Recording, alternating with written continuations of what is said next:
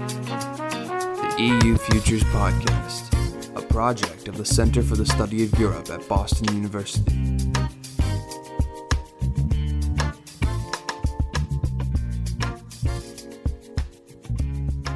Welcome to the EU Futures Podcast. I'm Toria Rainey, Program Assistant at BU's Center for the Study of Europe. Today is Thursday, December 3rd, and I am talking to Bruce Leimsidor, a current professor of European Asylum Law at Ca' Foscari University in Venice, about the emerging future in Europe.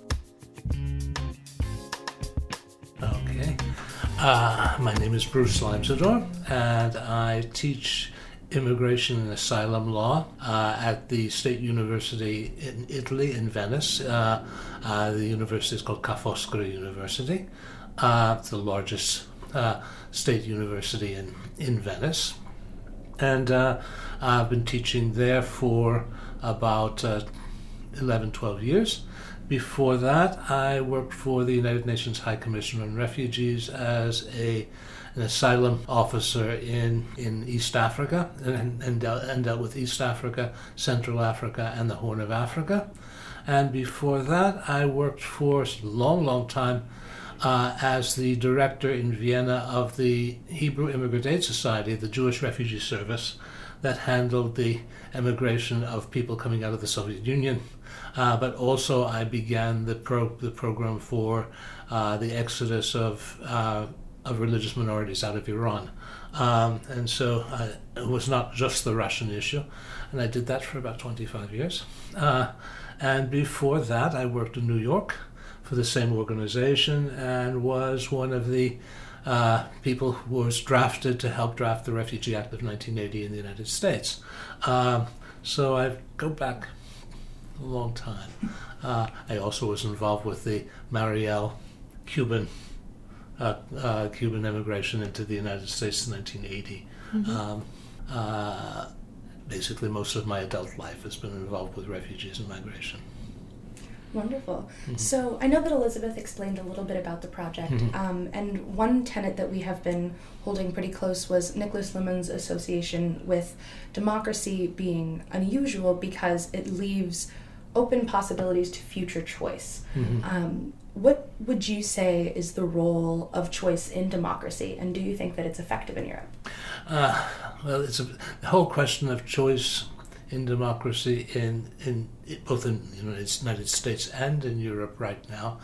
And that all depends upon levels of education and communication and questions of technology. And we've seen that, in fact, the question of choice sometimes can get us into very, very difficult positions.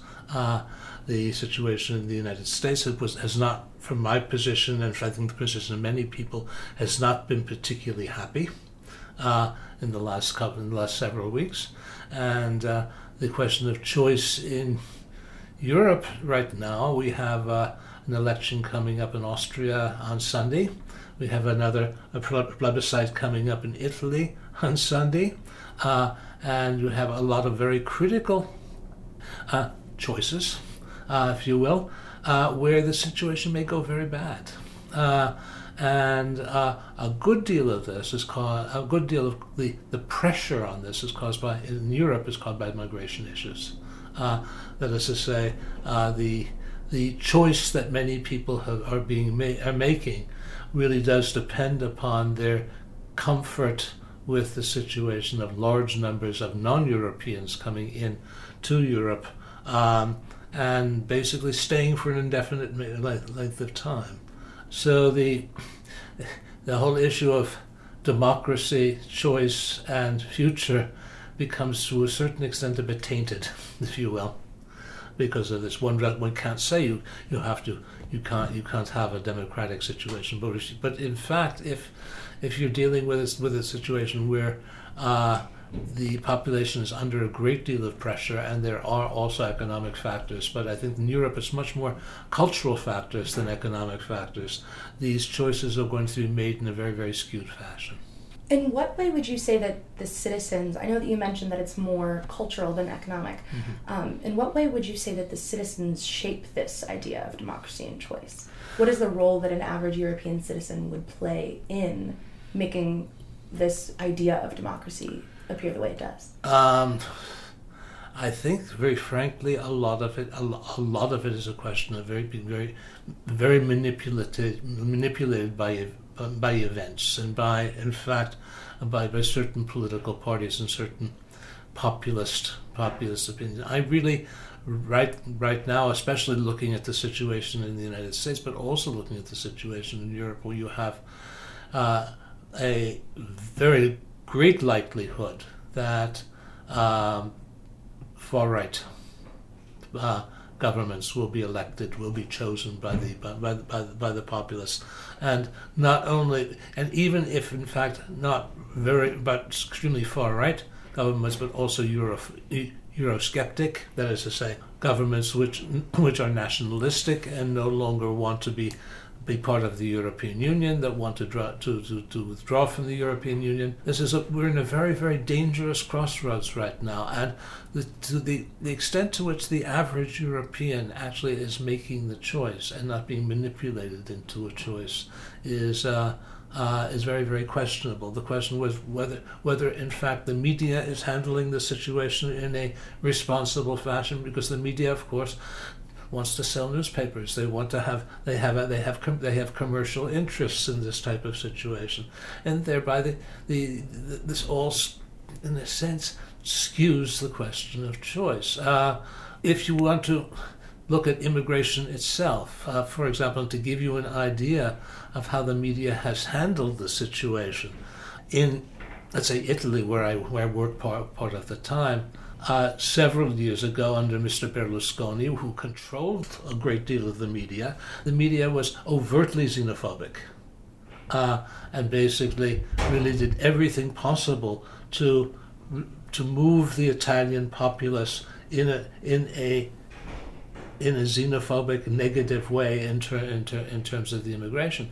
This was basically a function of the media being in the hands of a head of state, who was in fact irresponsible. I mean, remember, we didn't get rid of Mr. Berlusconi by choice.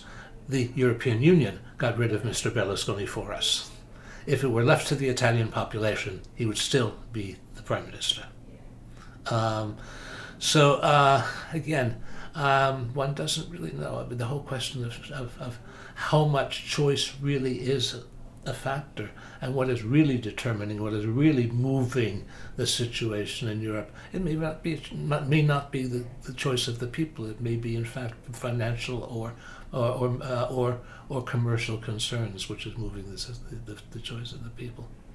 Shifting a little bit from the idea that there's just an amalgamation of things that are really pushing forces to make citizens appear to have this illusion of choice, what exactly would you say the EU's role is in that? I know that you talked a little bit about the EU and the media.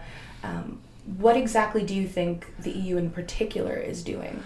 I think the EU right now, is, especially in terms of my field of expertise, is simply on a type of very, very defensive type of situation, trying to save itself from disillusion. The question of distributing refugees or immigrants throughout the European Union has basically failed. Anyone who knows about the situation knew that it wouldn't work in the first place. One even suspects that the people who voted for the pre-distribution program in the EU knew very well that it wasn't going to work. The only thing one had to do is one had to present a program to the people. But again, I won't go so far as to say it was fraudulent, but I have a feeling that in fact people pretty much knew that it was not going to go. The same situation to a certain extent with the situation now with the deal with Turkey.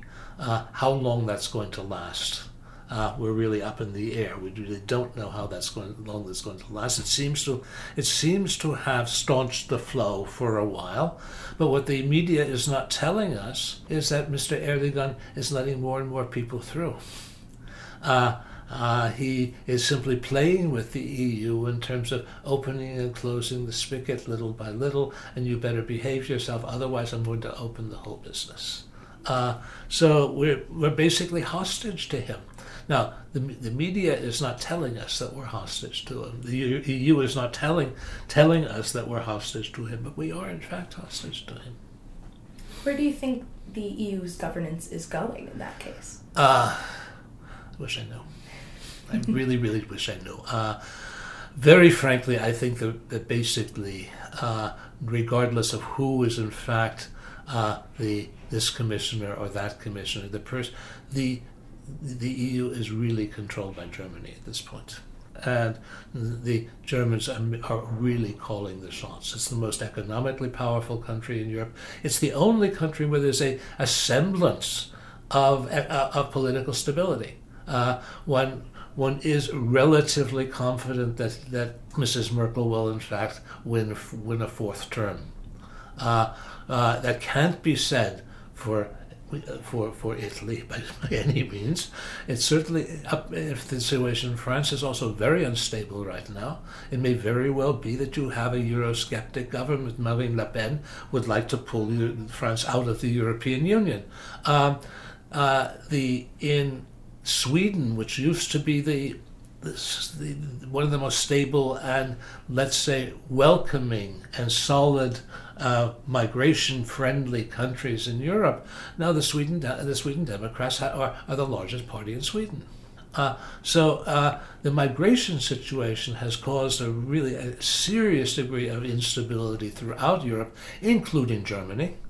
But at least the Germans have, because of the Nazi period, the Nazi history, they will only go so far, I think, in terms of going overboard in terms of foreign activity. On the other hand, the Austrians had a Nazi period too, and the Austrians are even richer than the Germans in terms of money, and Sunday they may very well elect a neo-Nazi president. I won't call him far right. He was basically in one of the Burschenschaften. He has a neo-Nazi background. He's a charming, sweet, nice-looking man, but and has a very, very nice demeanor. But he's a neo-Nazi. How would you assess the borders both nationally and on an EU front? Do you think that they're effective? Do you think that there are things that are getting in the way, perhaps maybe the sort of sense of nationality that's coming out rather than a group mentality? Okay. One of the most harmful situations of the current migration crisis was the closing of the Schengen borders. The Schengen borders are absolutely necessary for the survival of the European Union, both economically, because imagine if you're a truck driver and has to pick up something in Romania and deliver it in Spain, what you will have to go through. It really has already, because the closing of the Schengen borders throughout the EU has already created a great deal of economic havoc in terms of this, and of course it will get worse. I think even more important than that is they are physical symbols of unity or disunity, and if in fact the borders are closed, that is to say you have to go through a border check, it really means it emphasizes to people that Europe isn't one, that you are really French and only French and maybe only tangentially European. When the borders are open, you are French and European. Listen, I told a class in Charlotte the other day when I was in Charlotte, North Carolina, lecturing on migration affairs. I said, if I had to make a choice between the refugee program and the survival of the European Union wins. The European Union is absolutely vital. If it collapses, we are in really, really serious trouble. Not just economically, we're in serious trouble intellectually. We're in serious trouble legally and humanitarianly. I think it's basically the future of Europe. If Europe has a future, the future of Europe is in the European Union. What effects do you think that would have culturally? Well, basically national. Well, it's a question of chicken and egg. If the European Union dissolves, it basically would even make nationalism even more of an issue. But basically, it is in fact the nationalism which is eating away at the foundations of the European Union. The European Union has been. If you live in Europe, you're and especially depending upon where you live in Europe, you are much more aware of cultural differences between European countries, depending upon where you live. If you live in the Benelux area, if you live up near or in northeast France and on the German border and near Holland and in Luxembourg, basically you cross borders and you're not even aware of which country you're in. In Southern Europe, you cross over from France into Italy, you know that you're in Italy. You know that you're no longer in France. Same situation, even in terms of Austria and Italy, which the border area in Italy is ethnically Austrian. They still speak German. In other areas in Europe, the cultural amalgam is much more effective. Frankly, in my classes in Italy, I always have Erasmus students, the students in the European Union and student exchange programs. So, other than the issue of nationalism, the issue of, just the borders being kind of problematic, do you see as a hard core forming around the Eurozone, or would you see something that's more like differentiated integration? And if you do see a hardcore, how would you permeate that? A hardcore against basically everyone flying off in their own direction. Unfortunately, I see that. Unfortunately, I do see that.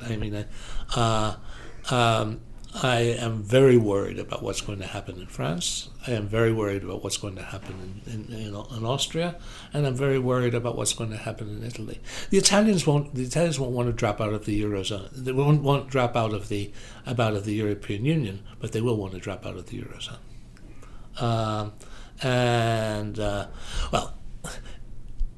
If you listen to Paul Krugman, who I basically agree with in a lot of senses, the euro was a mistake to begin with. That it depended upon a degree of European integration, economic and social integration, that wasn't there yet. And we jumped into it with the hope that it would push it into that direction, and it obviously hasn't really. And so that you have the perennial problems. Greece is only Greece is only the worst one. But you have always some other country too, which is where the euro is creating a very serious situation, serious problem. So that there is the question of the euro, but also the question of the European Union in and of itself. Basically it is a possibility that Brexit is only the beginning, and that you'll have a Frexit and you'll have whatever the Austrians want to call their exit, and I think the Italians will resist leaving, but they'll try to get rid of the euro. But once France leaves, it's over. Basically, the European Union depends upon the union of France and Germany. It could have said the union of France, Germany, and Britain, but now Britain isn't there.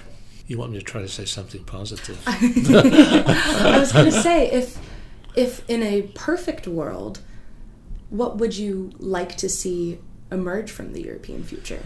Well, listen. Idealistically. Okay. If we're going to factor in a steady and very, very heavy migration into the European Union or into Europe from areas which are not in Europe, I think it has to, in order to move forward, one has to make a very, very clear distinction between real refugees under the existing refugee instruments, the Geneva Convention of 1951, and the two or three other refugee instruments which allow for war refugees to receive refugee status. One has to make a distinction between them and people who are migrating economically, or economic migrants. And that distinction has really been very, very blurred. And it's been blurred not only by refugee advocates, it's been blurred also by the NGOs, it's been blurred even by the UNHCR, which is whose job is not to blur it, whose job is to define it. But the UNHCR will say, oh, there are 60 million refugees in the world. Nonsense. These people have never been interviewed. These people, we don't know what their case is. If you talk about, they're what's called prima facie refugees because they come from places which generally produce some sort of refugee, but it doesn't necessarily mean that they're really refugees. And a large percentage of them are economic migrants. If you wish, you can talk about the Syrians, and look, there are large numbers of Syrians who are victims of persecution, that is to say, they would be refugees under the Geneva Convention.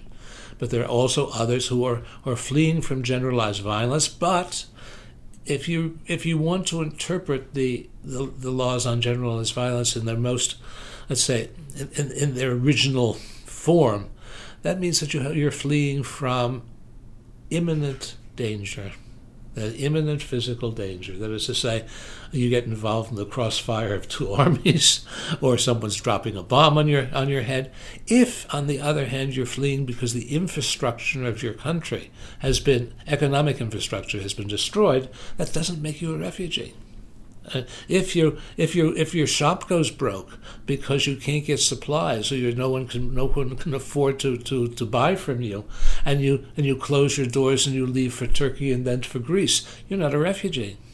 And going back to the whole question of the media and the media's role in making the situation blurry.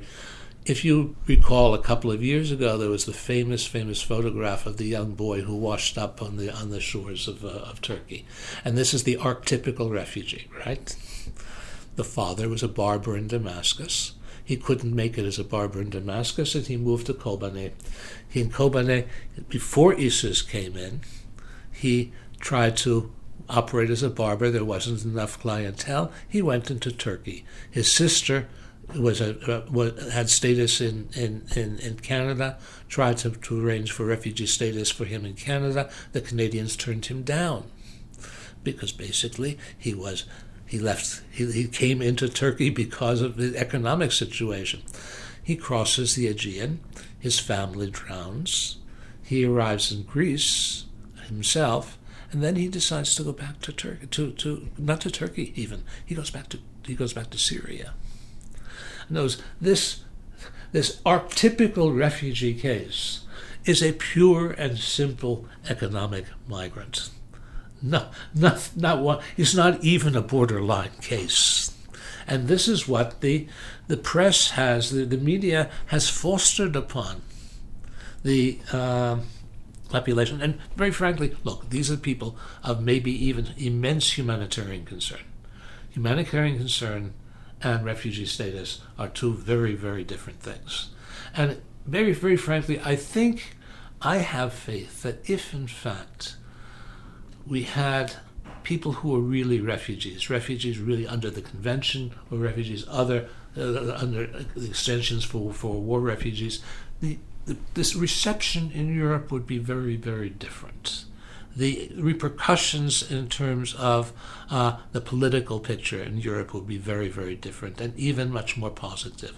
I think that the Willkommenskultur in Germany would have lasted much, much longer had it not been discovered that a large number of these people really are just economic migrants. So, and the Germans had the feeling of betrayal. Also, very frankly, the economic migrants are pushing the price of the traffickers up and up and up and up, and they're crowding the boats. The people who are drowning in the Mediterranean are drowning also because the boats are overloaded with economic migrants. A division has to be made, and and the media has to be very, very clear on what's going on.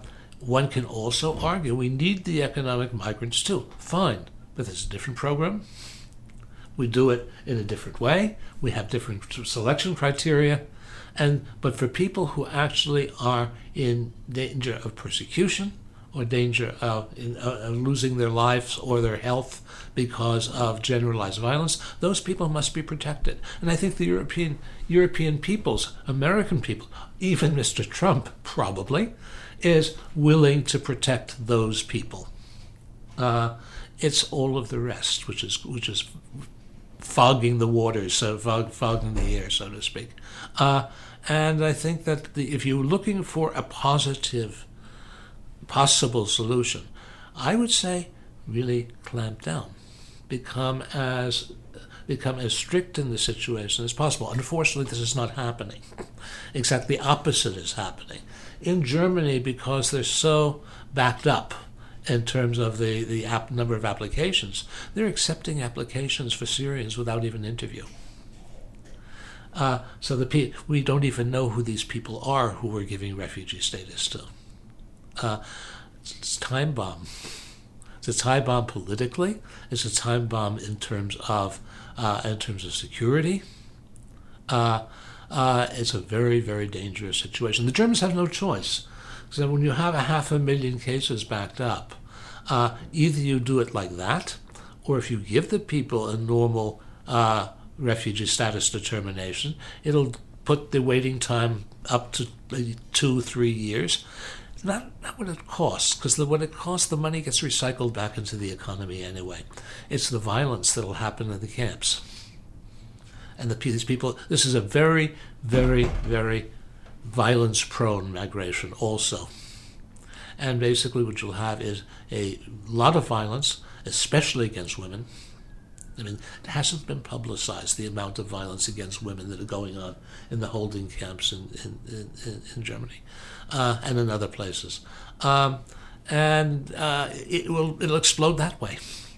So there's the Germans are between a rock and a hard place in terms of this, but neither one of them are leading us to making a clear-cut distinction between economic migration and asylum, which is the one that has to be made. Yeah. Okay. Let me just add one more thing. The UNHCR basically is not helping in terms of this.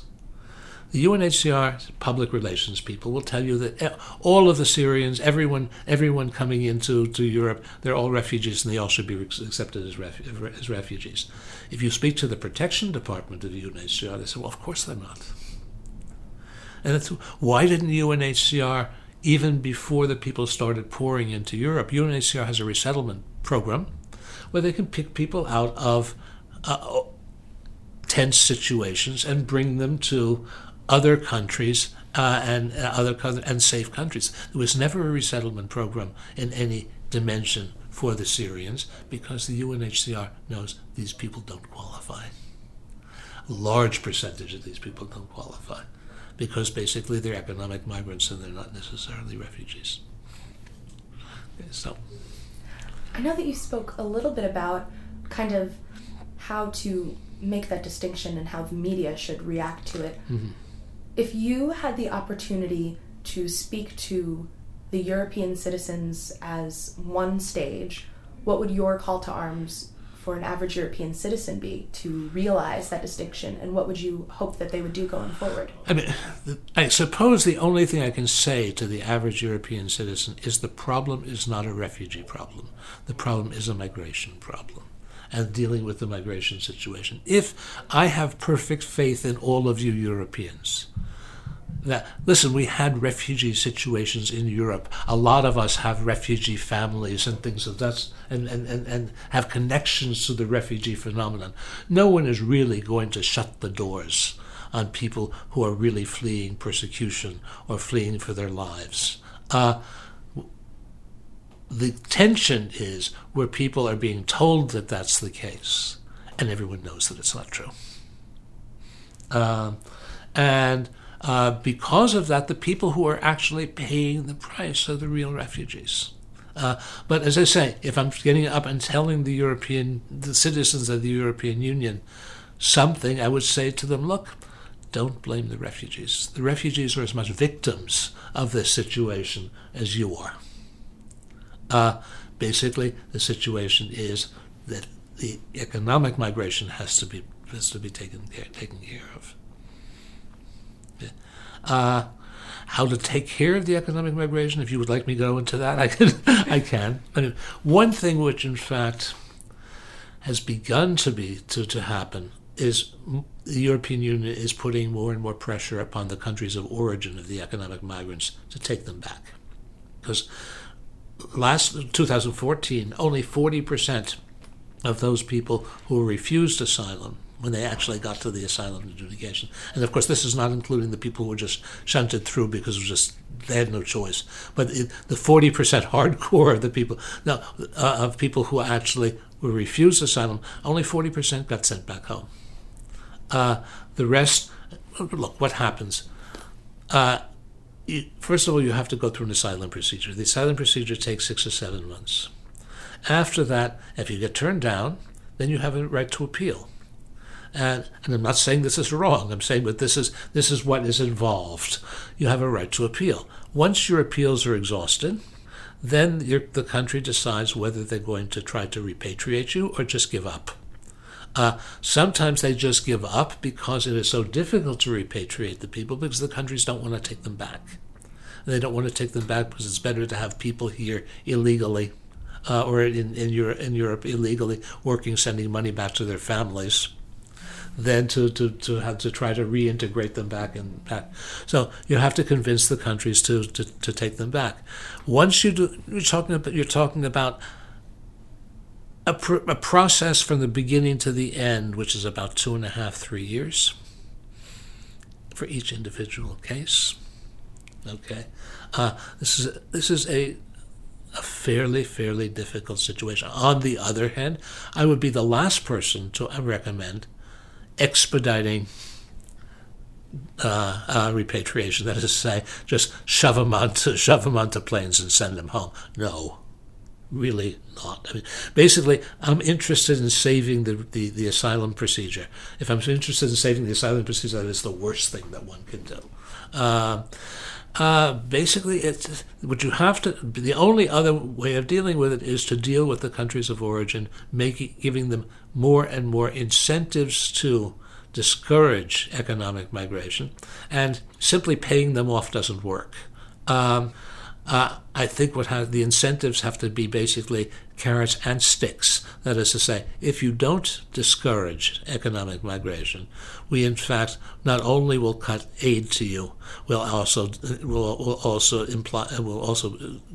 have sanctions against you. I mean, if you're not taking the people back, if you're not facilitating our repatriation programs, then in fact we will not only not give you foreign aid, we will also make problems for you in terms of trade relations, in terms of other situations. In other words, you have to really put the screws to the countries of origin to take these people back. And that's about the only thing I can think of. And not only take the people back, but also have programs in the countries of origin saying, look, because we are now really doing adjudications in a detailed and strict way. If you can risk your life to cross the Mediterranean, risk your life to cross the Aegean, you're going to be sent back home anyway. Don't do it. Don't come. Eventually, it may sink through. I'm not saying this is a magic solution. I'm saying that this is probably the only way I can think of that would really help. Anything else? If there's anything else you'd like to add? No, that's about it. Is this pretty much what you wanted? Mm-hmm. Absolutely. Okay. Wonderful. Yeah. Okay. All right. I tried to give you even a positive end. Thank you so much for your time. That's fine.